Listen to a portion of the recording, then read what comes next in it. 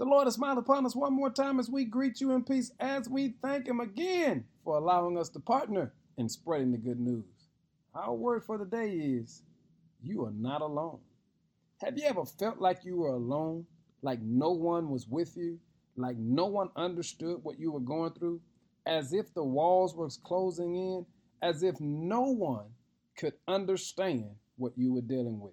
I'm here to tell you, don't be alarmed. It happens in every life. You know, the word alone means having no one else present. It means on your own. But let me tell you something. Because you are a child of God, you may not can see Him, but you can always trace Him.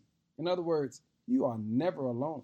In Isaiah 41, verse 10 says, don't be afraid, for I am with you. And don't be discouraged, for I am your God. I will strengthen you and help you. I will hold you up with my victorious right hand. All I'm trying to get you to understand, if you ever feel like you are alone, go back and read Isaiah 41 and 10, because the Lord says to you and I, don't be afraid, for I am with you. Hey, family, if you feel like no one understands, if you feel like you're by yourself, if you feel like you're alone, remember the words of God. I am with you. Be blessed today and give God some glory.